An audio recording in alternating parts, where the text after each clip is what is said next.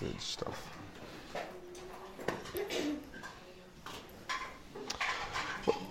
Oh. Good morning. Morning. This feels slightly strange. Good man yourself. Oh, I need my clicker. Excuse me, just a few disclaimers from the start. My throat has been hanging out of me since Tuesday. So whenever it comes to singing later, I'm relying on all of you to help the team to do the warfare. No problem. Get that microphone in front of you, boy. Oh boy, look at this here. Is that any better now? Hello. Good stuff. Okay. So I don't really speak, as most people have gathered. I don't do a lot of this.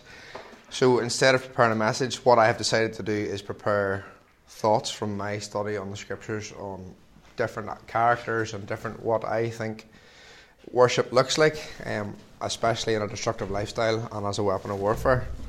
So let's just pray as we start. Father, Lord, we thank you for the gift of your word, Lord.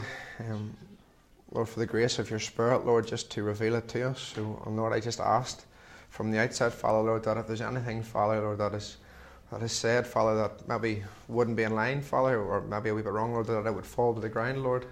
But, Father, that you would come and speak to us this morning, Father. Lord, show us the importance of this war, Lord, and show us the importance of this weapon of war, Father.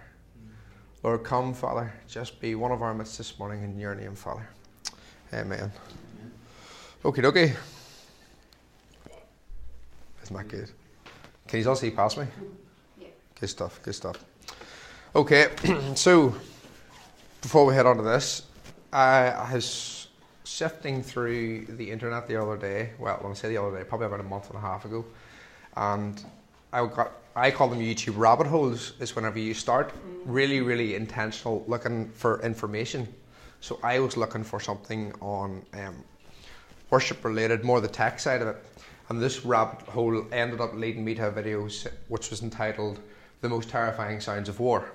Now, how you get from worship to war is quite strange. Some might say it's actually led as well. But it got me thinking. I did watch the video, I have to admit. Yeah, I got sucked in and watched the video. So, it went through and it talked about the most terrifying sounds of war. Was it World War One, World War Two, the Gulf War, whatever? And it talked about tanks. If you were an infantryman, if you heard a tank or a plane or a bomber coming, it used to strike fear into your heart like that, because you knew you were outnumbered, you were outmatched. There was no way that you on your own or your squad could ever take this thing on if you didn't have the right tools. It got me thinking. Anyone who knows me or has sat in a prayer meeting with me will know that I'm a looper, and that I love to get angry at the devil, especially whenever he's having a go at people that I love, which is you lovely people. And it got me thinking, worship or praise, and for the purpose of this talk, we'll define praise and worship as sung worship unto God. I believe that when we sing, that is the most terrifying thing that ever resounds out of this earth towards the kingdom of darkness. When they hear us singing, it strikes fear into their hearts. And I have no doubt in that matter. Because when we sing, we remind the devil that he is lost. So, we'll start off in in Exodus 20. If you could turn to Exodus 20, verses 4 to 6.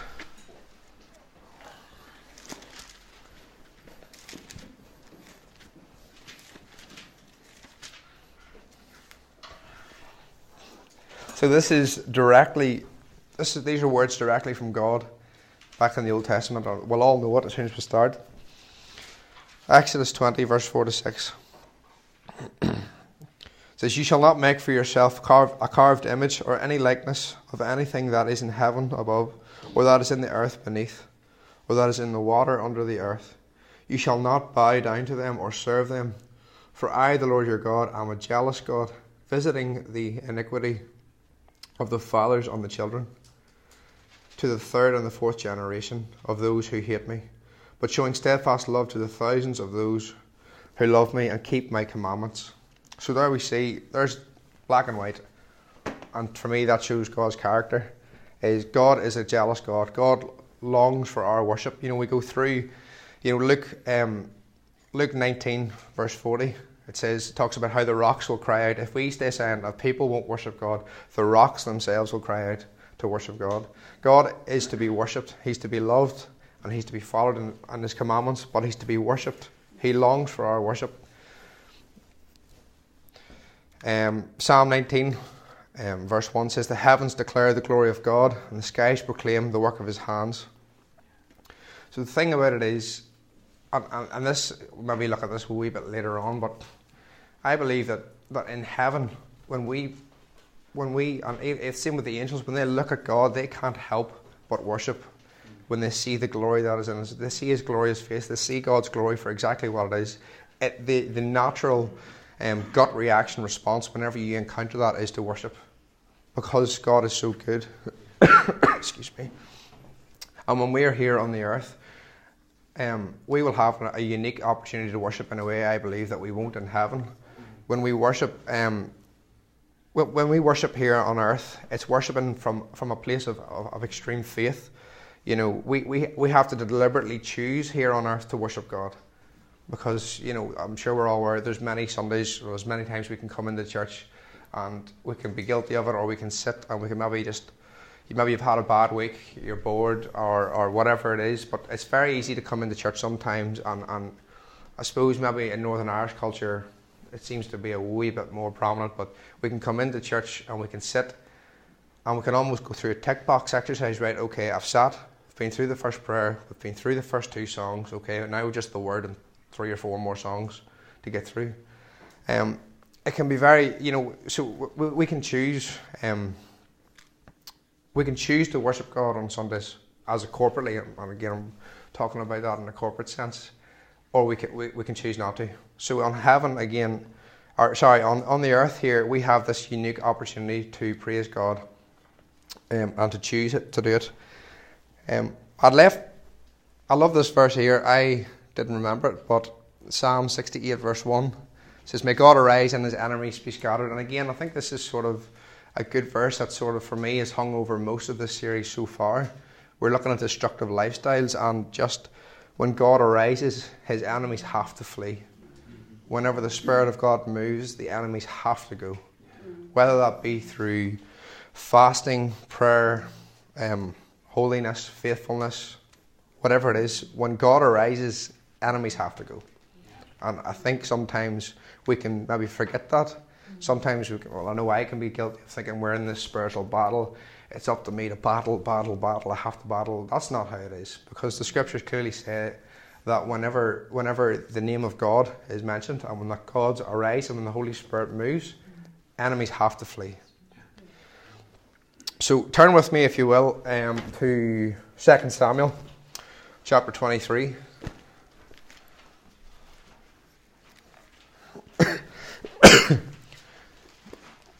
So what we're going to do is we're going to take a brief look through at different characters in the Bible, and we're going to look at what I believe is the reason that they were, well, maybe not, what happens when they worship, how they worship, and what went on from that.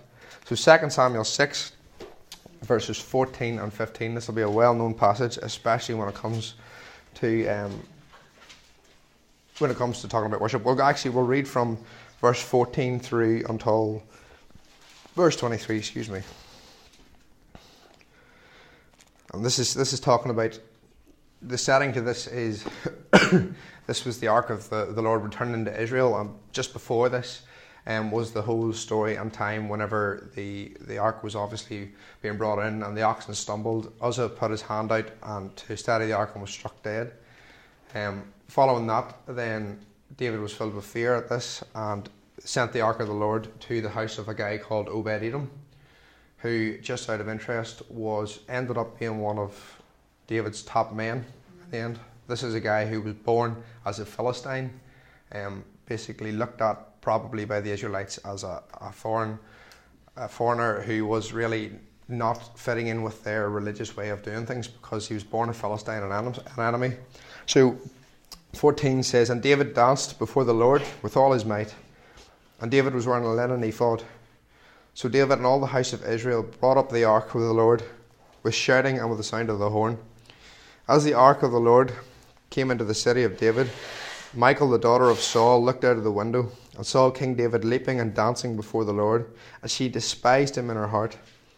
And they brought in the ark of the Lord and set it in its place inside the tent that David had pitched for it. And David offered burnt offerings and peace offerings before the Lord. When David had finished offering the burnt offerings and the peace offerings, he blessed the people in the name of the Lord of hosts, and distributed among all the people, the whole multitude of Israel, both men and women, a cake of bread, a portion of meat, a cake of raisins, to each one. Then all the people departed, each to his own house. And David returned to bless his household. But Michal, the daughter of Saul, came out to meet David and said, "How the king of Israel honoured himself today, uncovering himself before the eyes of his servants, female servants, as one of the vulgar fellows shamefully uncovers himself." And David said to Michal, I love this wee bit because there's a hint of sarcasm, and maybe that's wrong, but I love it. And David said to Michal, "It was before the Lord who chose me above your father and above all his house to appoint me as prince over Israel, the people of the Lord. And I will celebrate before the Lord. I will make myself yet more contemptible." Some other translations would say, "I will make myself even more undignified than this. And I will be abased in your eyes. But by the female servants of whom you have spoken, by them I shall be held in honour." And Michal, the daughter of Saul, had no child till the day of her death. So, basically, looking at this, I immediately see, the thing that probably the two aspects that most people will draw to and be drawn to in this passage is that David danced before the Lord. Everyone loves to talk about how David danced and was undignified, and that Michal was at his throat. Basically, she didn't like it. Now, when I look at David dancing, that sends a wee bit of a fire inside me and says, I get a bit of an excuse to go a wee bit wacky. And maybe I use that a wee bit too liberally sometimes, but I pray that God will honour it and see the good in it. But, yeah, so I'll get my wee clicker here. Yeah, when I look at David, 2 Samuel 23:1 talks about, it's the final words of David, and it talks in it about, verse 1 is sort of like an introductory verse to who David was, and it mentions this. It says, "David was anointed of God, the sweet psalmist of Israel." And I would love, not to sound somber, but if something was to go on my tombstone when I die, I would love it to be a sweet psalmist. Not necessarily from the point of this guy has wrote loads of songs or look how good he was, but just that I was so captivated, like David was, with the glory of God and lifting his name high.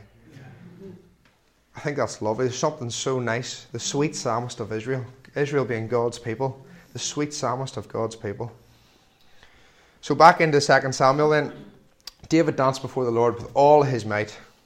And I would strongly, and again, I'll be going off on a wee bit of a preacher's license, as some people say, I would strongly imagine that David did not rehearse this dance.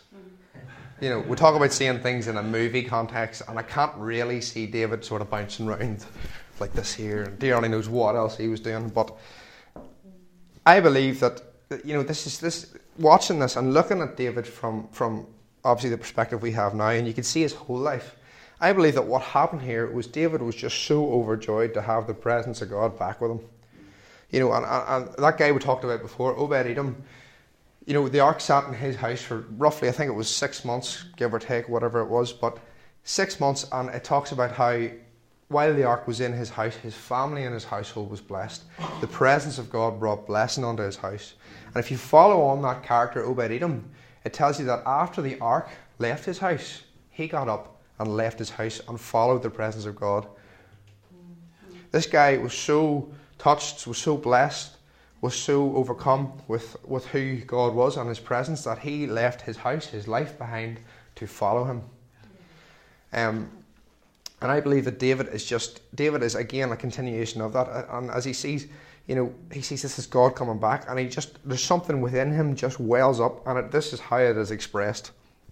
Some people like to express themselves in music and poetry and art and sport, but I think this is what happened whenever there was just a joy welled up within David, and this is how it overflowed. It maybe, you know what, to the modern day world it looked ridiculous, you look stupid, you look foolish, but really, you know, again, this is just some of my thoughts.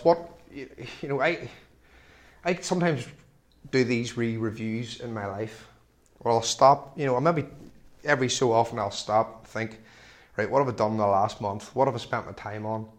You know, for me, I'm nothing against it, but social media is just, I just think it's, for myself, it's just, I find it so time consuming. But anyway, you know, I do these reviews and I sort of think back, you know, and what, there's maybe certain times and situations you find yourself in, you're thinking, right, what do I do here? You know, maybe you feel prompted to do something by the Spirit, but you're sitting thinking, there's a war goes on in your head where it's sitting, you're going, right, okay, yeah, I can see the goodness in doing that, but what am I going to look like? You know, the best one was, a personal example was, I was in a coffee shop the other day, and I seen one of the, what do you call them, baristas, coffee makers, girls, was trying to brush the floor, and I could see she had a lot of pain in her back.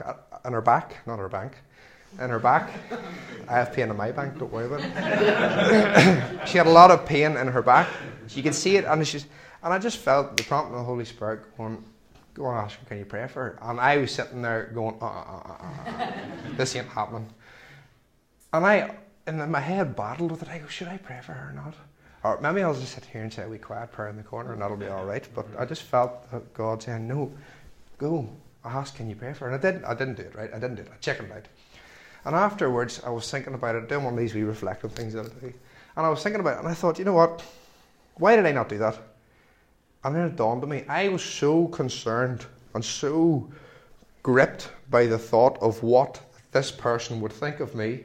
Like there was I think there was another 2 people in the shop, and it was quite a big shop, so nobody probably would have heard or seen. But I was so gripped and consumed by what this person would have thought of me by asking, not necessarily, but asking to pray for her, that I didn't do it. You know, and I was thinking, you know, maybe God could have released healing. Maybe God could have maybe ministered. You know, I don't know what was going on, but again, the more you think about it, you know, I was so overcome with the fear of someone who was going to know me for probably less than 5 minutes. And when I left the shop, would have said nothing more about it. But, you know, sometimes we can become, and I've went off on a bit of a tangent here, but sometimes we can become so overcome with what people think of us. And, you know, when you reflect back, what does it really matter? Mm-hmm. You know, what really, and how many times, if we go through our own lives, how many times can you look back in your life and think, you know, I didn't do that. You know, I didn't pray there. I didn't pray in that prayer meeting. I didn't sing. I didn't fully worship in that service.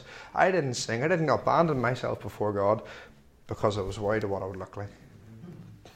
How many times has the enemy allowed our expression of who God is and our worship for Him to be hindered by this, I call it a stupid fear of man, right? I don't get it. I get it sometimes whenever it happens to me, okay? But most of the time, you know, you think back and, it just frustrates me. And this is a personal thing, so it is. It's not as much as it is, you know, there's so much potential. And again, this goes far further than praise and worship. This is praying. And I'm just sitting thinking, if we as a church would just realise who God is, what our identity is, and that if Joe Bloggs down the corner thinks I'm an absolute nut for praying for him, that's okay. What are the odds that I'll see Joe Bloggs down the corner in the next 30 days? Probably 0.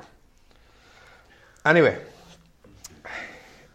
David, we can see, wasn't hindered by what anyone thought of him. This allowed David a new level of abandonment before God, a level of faith that cried out, God, you're more worthy of my attention than everyone and anything else in this world. That you, Lord, are more worthy of my attention, of the desires of my heart, of the cries of my heart, Lord. You are more worthy than these people around me. You know, there's this new thing seems to be emerging, and a lot of it comes from America, and you know, but it's happening over here. Excuse me.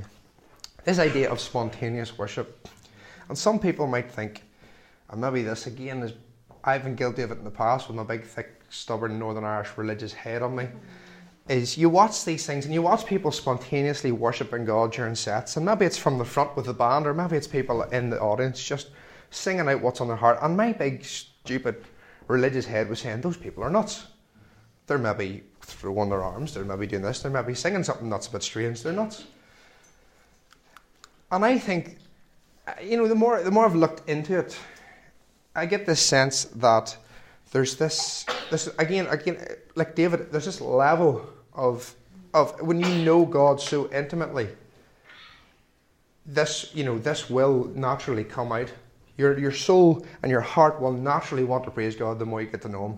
And as Eugene Smith has once said, and I love it, I can't remember what we were talking about, but I remember he said, I'll always remember this, a living personal faith with a living God produces life.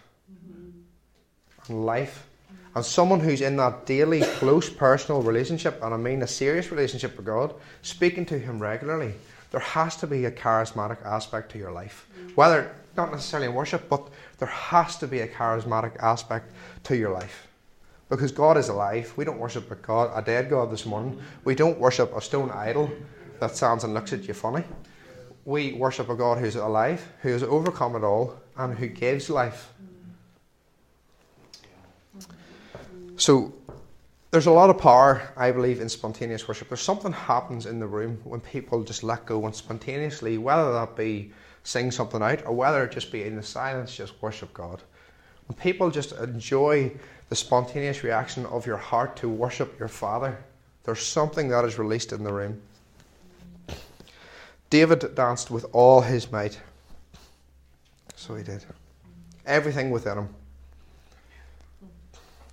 Another thing just on that spontaneous worship. Again, it links in with this fear of man. At that moment, excuse me, when we spontaneously cry out in worship, however that looks, that is a moment when our heart's chief desire is to glorify God. That's when we surrender to King Jesus in worship, in an act of declaring war on our flesh. Because our flesh, everything in our flesh says, don't do it. You look stupid. You look like a nut. But when we do that, everything within us is declaring war on our flesh. And we'll get to that a wee bit later on, just as we close. I know time's marching on. The next bit, this is more of a warning that I took, it's obviously whenever Michael looks out and she despised him, and obviously she gave him a mouthful of bad manners, and he turns around and basically shuts her down in a very sarcastic way, which I fully condone and love. Side note, please don't go out and be really sarcastic after this and say that I told you can. Yeah, and I took this, I think there's a warning in this to what happens. So if we read again the two key verses, right? So 2 Samuel 6 verse 16. And the second key verse is 23. It says, excuse me, and the ark of the Lord came into the city of David. Sorry, as the ark of the Lord came into the city of David, Michal, the daughter of Saul, looked out of the window and saw King David leaping and dancing before the Lord, and she despised him in her heart. And the second verse is 23, and Michal, the daughter of Saul, had no child to the day of her death. And when I read that, the first thing that screams out to me is where Michal was. All of Israel was out with David, worshipping and sacrificing before the Lord. The presence of God was coming back in, and they were rejoicing. But where was Michal? Michal was in the house. Michal was in the house, not involved with the worship. And I strongly believe, again, it's probably more noticeable in our culture over here in Northern Ireland than in other places, but how many times have you heard people talking or been in conversations and a name of a certain church and how the worship comes up, and the next thing they're loopers, they're wacky, they have their flags, as we say here in Northern Ireland. They dance, they sing, they shout. And the thing I'm taking out of this, maybe it's just me, opposition to true worship of God will always come from people who have taken their eyes off the King. It will always come from people who have taken their eyes off the King. Because I believe that if you're looking into the eyes of Jesus, the tear-filled eyes of Jesus, as he looks out at you as his child, then I honestly don't think we'll be able to speak anything down against his other children. So opposition will always come from those who have taken their eyes off Jesus. And again, 23, and this is a warning, I believe, an example in the Bible that when Michal spoke out against the children of God, when she spoke out against the worship of God and how people worshipped, it's a pretty gnarly consequence. 23 says, and Michal the daughter of Saul had no child to the day of her death.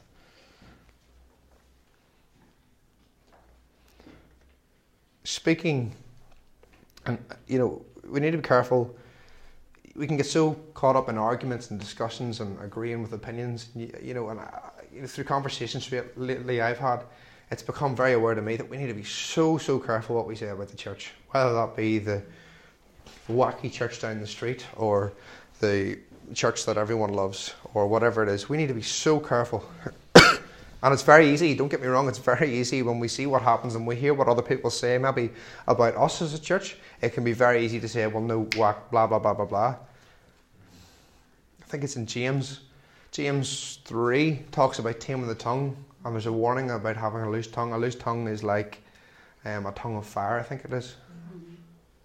Correct me if I'm wrong, I wouldn't know it off the top of my head, but I think we need to be so careful in how we respond to what we see. Because in the grand scheme of things, no matter how much you've read the Bible, no matter how much of it you know, and I don't discredit that at all, that is amazing, and I would love to have the knowledge that some people have, but no matter how much we read the Word, we are not God, and we do not understand everything and every aspect of everything. There are things in this world that we do not understand and we won't understand. So I think we need to be so careful what we say. So it is. I'll also note that this happened just outside David's house. So David had come in from worshipping and he's probably, if I was dancing the way he was, I would be knackered. I would be done. I would be soaking with sweat and I would be done. And I can just picture David walking up the courtyard into this grand palace, and there comes Michal swanning her way out. Oh, look at you, laddie da, dancing up and down there with everything on show.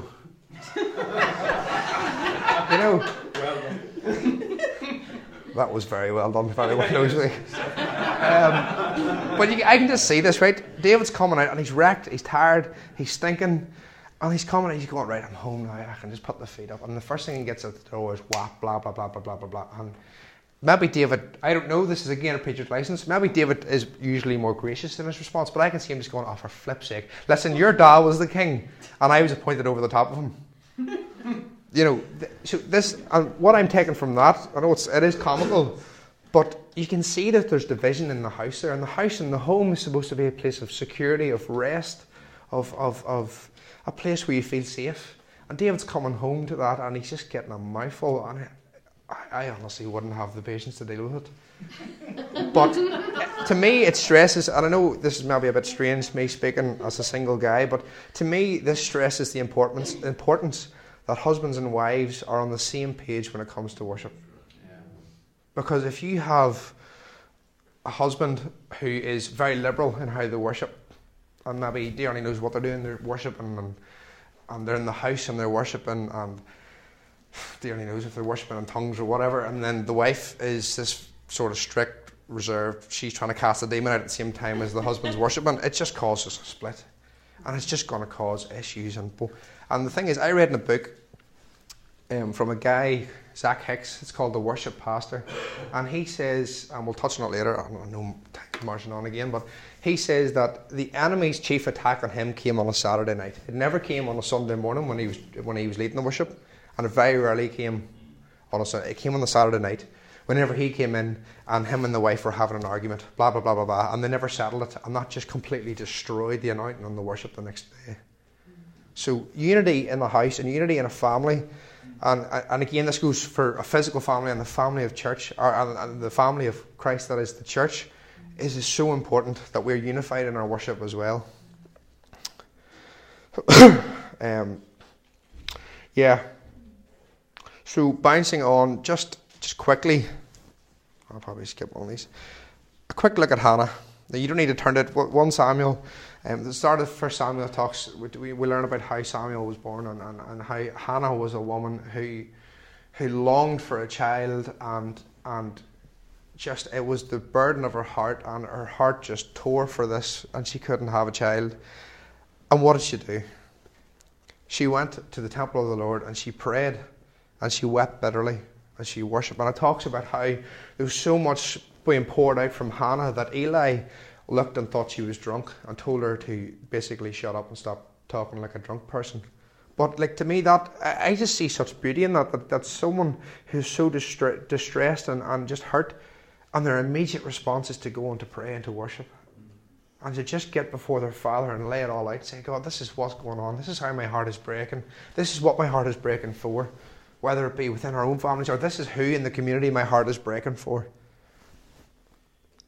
And Hannah's, these prayers and worship was honoured, and Hannah, we learn about how Hannah had a child then, and that child was dedicated to the Lord, and that child was Samuel, one of the great prophets.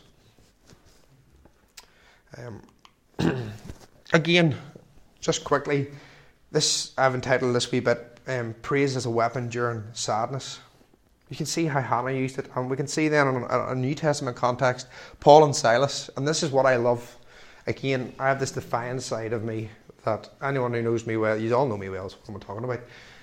Anyone who knows me well knows that when I get talking about the enemy, I get angry, and I start to get rude and arrogant, yeah. In the right way, hopefully. But I start to get rude. I get filled with a rage when I look at what he does. When I look out and I see Christian brothers and sisters under the attack of the enemy, I get angry. And if you're a fly on the wall in my car when I'm on my own praying for people, it would actually scare the life out of you. I'm surprised I'm not hoarse for some of the prayers, and I get very angry towards the devil. But I love this. Paul and Silas in prison. 2 people carrying God's word to the nations and the gospel, and they're in prison. And what happens? They sing. They sing hymns to God and they pray. What happens as they sing? An earthquake comes. Cells fall open. Shackles and bonds fall off people's hands. And I believe this has the spirit. I believe this is active today in the spiritual context. That whenever we sing and we worship, it's not just it is, and primarily. You know, our focus in worship is towards God, yes, 100%, and that is the number one thing why we worship. We don't come and sing just to exalt ourselves our number one focus in worship has to be glorifying God and worshipping for who He is and what He's done. But as we do that, darkness has to flee because we're lifting up the name of Jesus. And what we maybe forget sometimes, when we truly enter in, and when it's hard, and when we press into those times, when things are the most difficult and we push in the hardest, that is whenever bondages are broken. That is when people come in and drift in off the street that maybe have never been in the church and struggle with addictions, with suicide, with lust or whatever it is. That is whenever supernaturally, that is the opportunity we have as a group of warriors to press in. Our worship has to make demons flee. It does. And as we worship, and we have to believe this, church, that as we worship, bondages and strongholds will crumble and break. Yeah. And I think it was David said one time, sort of comically, that as we sing, and again, this is a level of encouragement from me to you guys. I have never been in a church that sings as well. Honestly, and from my point of view up here, and I'm sure the rest of the team are the same. See, whenever you belt it out. I laugh because I love it. And, Daniel and I were laughing a couple of weeks ago because we practiced and we were going through. We were like, yeah, okay, no. And then he looked at me and I was like, no, we're going to build it again. And Jackie went off on one. And I was like, okay, no, we're not. But we were talking after, and I was like, this is just class. And Big Ashley's not here, right? But see when Ashley starts clapping. My life, it does my heart. My heart leaps with joy, but also my mind's going, okay, yeah. But it's class because you know why? There's freedom. Yeah. There's none of this absolute rubbish that, I have to stand. I call it penguin worship. I will give you, I'm not, people definitely say, don't get me wrong, and I don't mean to be rude about it. People definitely still do worship about that. But whenever the enemy looks at us, folks, do you think he looks? I think what would terrify you more as an enemy? Someone sitting like this, or someone really getting animated and getting. And it's not about charismatic expression. Again, these are all secondary issues. But I'm sitting thinking, I would be far more terrified of someone who's going to move, or someone who is going to maybe, dear only knows what happens, jump up and down, or static people. And people who advance. We talked about advance a few weeks ago. Don't know what that links into, but there you go. Sorry, back on topic. Paul and Silas, as people sung, as they sang and as they worshipped, people were set free. And we need to, especially in our town, in our context, with so much darkness and grip of the enemy around us, we need to set people free by our worship. And to get back, there was a comical image in my head. I think it was David or someone had said, as we sing, Linda had said one day, a passing comment, that, there are angels here. The volume that comes out of this place is unreal, and that you can almost hear the angels uniting with us in song. And the thing is, David once said, we can almost imagine as we're singing, a group of angels sitting on the roof, sort of like us here, swinging their feet as we sing, crying out, and I think it's class, it's very encouraging, but we need to actually use our praise in that context of setting people free. Just before we head on to that, something happens in the spiritual realm when we praise God. Yes. Mm-hmm. Definitely something shifts. Yeah. That guy Zach Hicks I was reading, he says, worship is the front lines of humanity's struggle against the devil, because worship is the front lines of the enemy's rebellion against God. And when we look into what happened and how Lucifer fell from heaven briefly, the reason that he fell from heaven is because he wanted the glory. He thought that he was better. He wanted the glory. And again, you see it all throughout Scripture. You see how, the golden calf. We see idol worship. We see earth worship. We see, and the most blindly obvious part of Satan's plan is in Matthew 4, whenever Jesus is being tempted. And the final greatest temptation, Satan makes a mistake and he goes, bow down and worship me. And he gets rebuked and he gets sent off. But I believe he made a big mistake saying that, because he just gave us our whole battle plan. He gave us his whole battle plan, his whole aim. And, again, the number one task on Satan's exhaustive list of job duties and job description is to steal the glory from God. Yeah. Whether that be through worship or through pride or whatever it is, that is his one ambition. It's to destroy us and to steal the worship from God.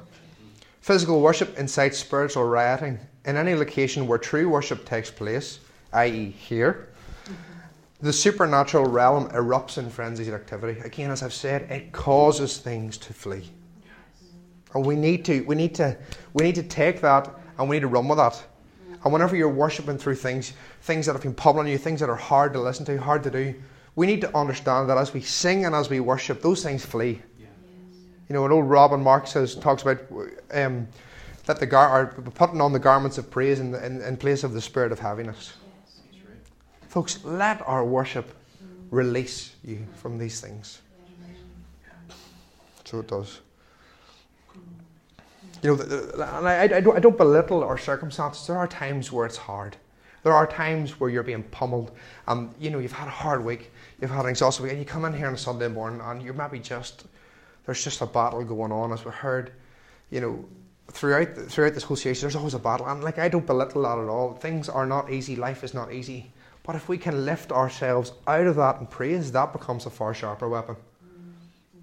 That to me, whenever you're under intense attack, that is whenever the enemy goes, okay, I've picked on the wrong one here. Back off a wee bit. When you lift yourself out of your struggle and worship God through it, that's when the enemy says, oh no. It takes stamina. It takes faith. It takes a good, strong knowledge and relationship with God.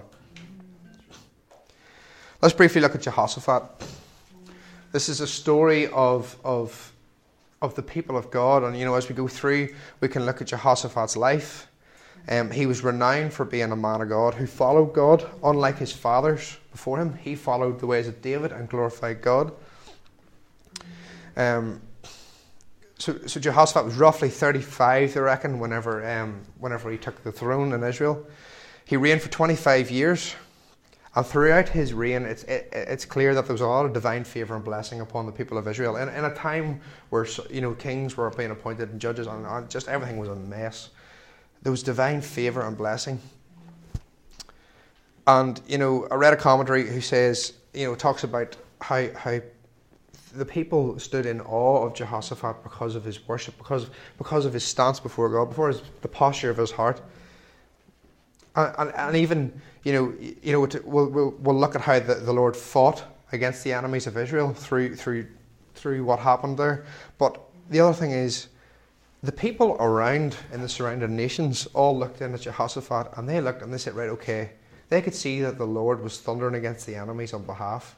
So when we lift up a song, we lift up a worship, it also says to people, right, these people are they mean business. Excuse me.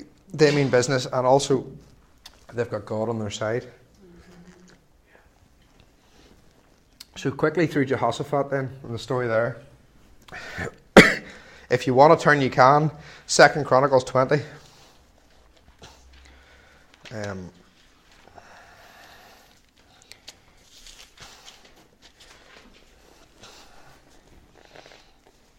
Well, for the sake of time is really marching on. For the sake of time, I'll give you a brief summary. If you want to read it and you don't trust me, that's fine. I don't really care. 2 Chronicles 20, read it up. And I would encourage you to read it. It really does encourage you. But basically, the story is that the Moabites, the Ammonites, and the people of Mount Seir have all arisen up and joined forces to come against the people of God, which was Israel.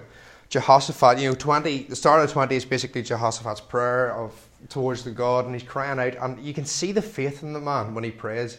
And the thing about it is, when he prays and earnestly, one of the things he does, again, we've gone over in our series, is he declares a fast for Israel. He declares that the nation is to fast and seek God. And God responds to this. And basically says, I trust me, and I deliver the people into your hands. So what happens, and again, I love these verses, is, here we go, yep. So verse 20, early in the morning, they left for the desert of Tekoa and set out. As they set out, Jehoshaphat stood and said, listen to me, Judah, and the people of Jerusalem. Have faith in the Lord your God, and you will be upheld. Have faith in his prophets, and you will be successful. And after consulting the people, Jehoshaphat appointed men to sing to the Lord and praise him for the splendour of his holiness. And these people went out ahead of the army, saying, give thanks to the Lord, for his love endures forever. Now, logically that makes no sense, because your front line on a battle in that time would have been either men with a big long pike or shield. It's going to be attacking or defending. And in logical sense, in the world sense, you don't send people who are going to sing out because they're going to get slaughtered. But roughly, remember the commentary I was reading was, they reckon it was 10 to 12 kilometres that they marched. They didn't just walk out of the gates and it was all out. They marched singing, give thanks to the Lord, for his love endures forever.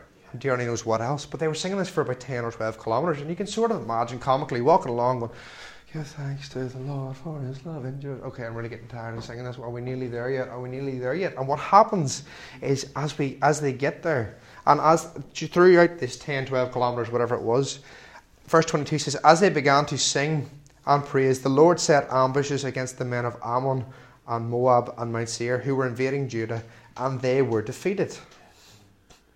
So then you see the context of this time period was because what happens is they all turned on each other and defeated each other. Excuse me. And then it goes on to talk about how much plunder and all there was. But the main thing I'm seeing is, one of the main forces that Jehoshaphat appointed was people who were to praise God. Yeah. We have prayer warriors and we have praise warriors. And we need them. No army and no organisation functions unless every part of the membership and roles and responsibilities turns. It's said then later on in 2 Chronicles 19, it talks about Jehoshaphat as someone who set his heart to seek God. This guy was someone who sought God. He didn't just walk in or just sing what he wanted, or when things were tough, he didn't sing and hope that God would respond. Jehoshaphat sought God. He was a man of God, so he was. It really is amazing. So it is.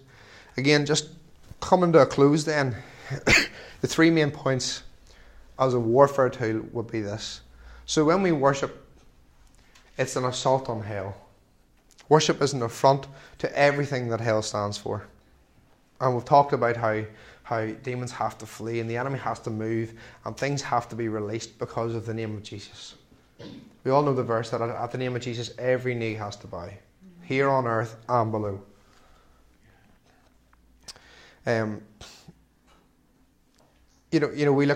We looked again how what the devil's chief aim is to steal the glory from God and destroy his people. But how can we? The question I pose is, right? Okay, we know that, but now it's our turn to turn the tables on you. As empowered people with the Spirit of God living in us, the Helper is in us. It's time for us to turn the tables. It's time for us to turn the tables on this town, on what the enemies be doing. We lift up a shout, a cry of victory as it echoes out. They have to go. We assault hell when we worship. Assault on the world. Worship assaults the world by proclaiming its death. The world throws many things at us and many things that they want us to look at in place of God, whether that be fame, fortune, status, Facebook, whatever it is, job, security, the perfect life, the perfect car. That's what, and sometimes we're guilty, and I am too, of worshipping towards those things. And the thing is that we don't just do that immediately. That becomes something that works in our mind, and you start thinking, and we start worshipping those things, thinking, I would love that, I would love this, I would love to be there, I would love to go on that holiday, to have this house. We start to worship those things. But what happens when we truly worship God is we proclaim to the world that those things are dead. So it is. Every time the church assembles to worship, to proclaim the death of Christ, it also proclaims the end of the world and the future of the world. It contradicts the world's claim to provide men with justification for their existence. And there's a theologian from the 20th century called, I'll try his name, Jean-Jacques von Albin. That was quite well. He was a theologian from Switzerland who basically did if you could call it a specialisation in liturgical worship. And he has said, excuse me, he defines worship as a fierce protest against the values of the present age. He goes on to say, worship is a prelude to the last judgment when the future echoes backward into the present, reminding all of creation where it's headed, before the throne of God Almighty. So as we sing and as we worship God and we proclaim His death and resurrection and His glory, we're singing out and we're proclaiming to the world that no, you're dead. My God has risen, my God is alive, and that you are dead. And finally, worship as warfare assaults our flesh. It's an assault on the flesh. Worship assaults the flesh by forcing it to cower in fear. Again, as I said, the flesh doesn't just stumble into sin. This isn't something that we do. We just quickly stumble in and that's us in. It's a progress. We worship our way into things. We worship status. We worship people. We worship opinions of ourselves. So we worship our way into these things, which means we have to worship our way back out. And sometimes I think, and I can be guilty of it, of thinking, this is going to be a quick fix. I'll just pray and be set free of this. No, it's not. Because yes, God can still set people free like that. But it's a posture of our heart.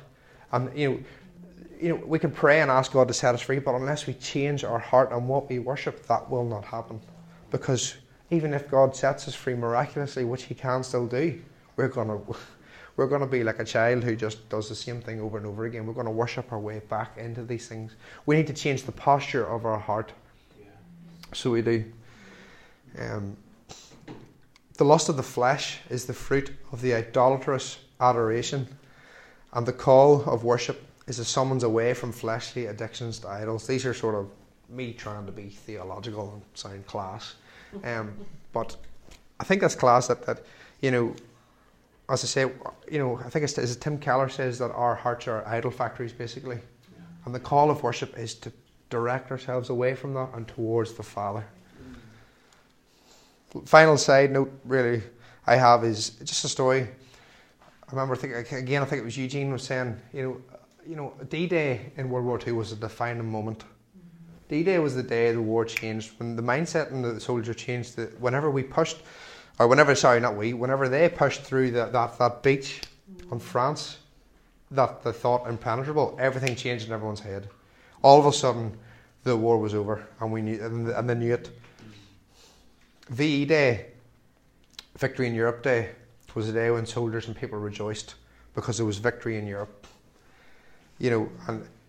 Sometimes I think that we can worship from and again, this is myself as much as anyone else, we can worship from a place of thinking, not a place of thinking, but sometimes we can worship forgetting that the battle is won, forgetting that the things that we war against have already been defeated. And, sometimes we need to look at ourselves more as an old-fashioned herald running about spreading the news. That this has happened, whether you like it or not, it's done. And we have, our God is one we've overcome. You can have all the skirmishes you want in the rest of this life, but ultimately the battle has been won. I think it's important that we worship from that place, and from that posture, that we remember that the victory has been won, and that alone will just give us so much more of a drive in our worship. What does our battle cry echo? What does the battle cry of your heart echo as you sing? Again, these are just points that I've put out, mainly just thoughts for question. Romans, well, I don't know if this is fact, it's often depicted in films that whenever Romans were running into war, they would have shouted for Rome or for Caesar. When we run into war, what are we shouting? This country has been renowned for shouting for God and Ulster. But personally, and I mean no offence to anyone, I think that means nothing at all, because it's completely in the wrong context. I think we should be shouting. I think we should be shouting something more like for God and His kingdom. Your kingdom come as we go in. How does our worship proclaim the name of our King? And just definitely as we close, because I've said it about 4 times, I've lost my notes. Good lad, Aaron. Good man. Yes.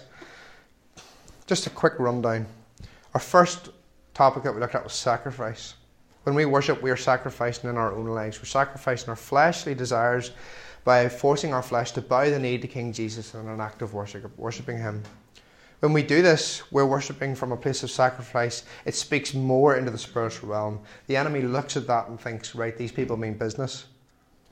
They're willing to lay down their lives and their desires to seek God. Sacrificial worship makes the following declarations. I trust that God is for me. I am confident that nothing will separate me from His love. My life is His, so I trust Him with whatever the outcome is. I believe He sees things that I cannot see, so I'll rest in His promise to work it all out for my good.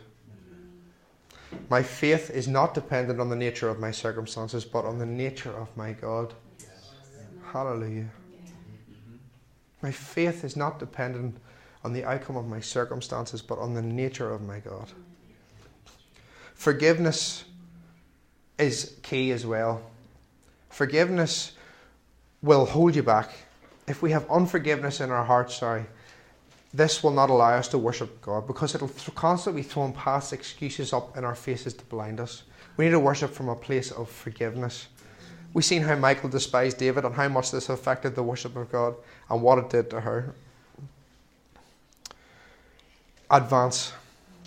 By staying still in life and in faith, we become stagnant, almost like a pool of stagnant water. The longer we sit and we don't move, whatever that looks like, the more wrong thoughts and attitudes and mentalities will fester in our hearts. Like the bacteria and the algae festers in stagnant water, the longer we sit still, the more things will fester in our hearts. That'll distract from God. The reality is, in fact, that God hasn't stopped running after us. Sometimes it feels like, sometimes we can sing songs time and time and time again, but sometimes it can feel And I felt it in the past that I've been running towards God, but God hasn't been running towards me. I've got that completely wrong. Because the reality is the Father never stops running towards his children. It's us who stop running. So it is. It's us who stop moving towards God. In worship like war, we must advance to take ground. Wars weren't won by people standing on the same spot, shooting or waving a sword about. People advance, they move forward. That is how wars are won. We take the ground by moving forward. Holiness, again, Jesus is our perfect example. When we look at it, we see how Jesus reacted, how he worshipped God, how he prayed to God. Holy and pure worship is when it's this idea, again, in my head, I'm thinking, this is when we join with the holy and purity of angels in heaven singing praises to God. It's when we're completely satisfied in God alone. John Stott says, true worship is the highest and noblest activity of which a man, by the grace of God, is capable. Faith, we've seen it through Jehoshaphat, David, Hannah, Paul and Silas. They were all people of faith. They sang and prayed with faith. This is what moved mountains. This is what broke the shackles in the prisons. This is what caused the armies to defeat each other. This is what brought a child into Hannah's life, was faith. Worshipping with faith is a destructive to the kingdom of darkness, as it shows everything in the spiritual that we know our God has overcome and is bigger than whatever they can throw at us. That's what faith says. Prayer and fasting. Jehoshaphat was worshipping, but before that he declared a prayer and fast. Before that he declared that people come and seek God. Fasting and praying brings us to a place of maybe weakness, where all we can do is focus our eyes on God. We refocus on his beauty, his glory and his splendour. And when this happens, when we look into the eyes of Jesus again, our heart's natural reaction is to worship. As we see the glory of God, our gut reaction to that is worship. Like in heaven, like the angels, when we see the worship of God, or when we see the glory of God face to face, our hearts have to bow and worship. So that is just a few thoughts. I went on far longer than I had timed or anticipated. Apologies, but too bad I have you like a captive audience. So, just I'm going to ask the team to come up now. Again, vocally I'm very weary and weak, but there's something, just let's just bounce out of this. And you might look at this and think he's talking about rubbish, or there's something whatever it is. Let's bounce out of this and declare war. Let's advance, let's break chains, and let's declare that our King has overcome. So David, could you come and pray for us just as we swap about and want this device back?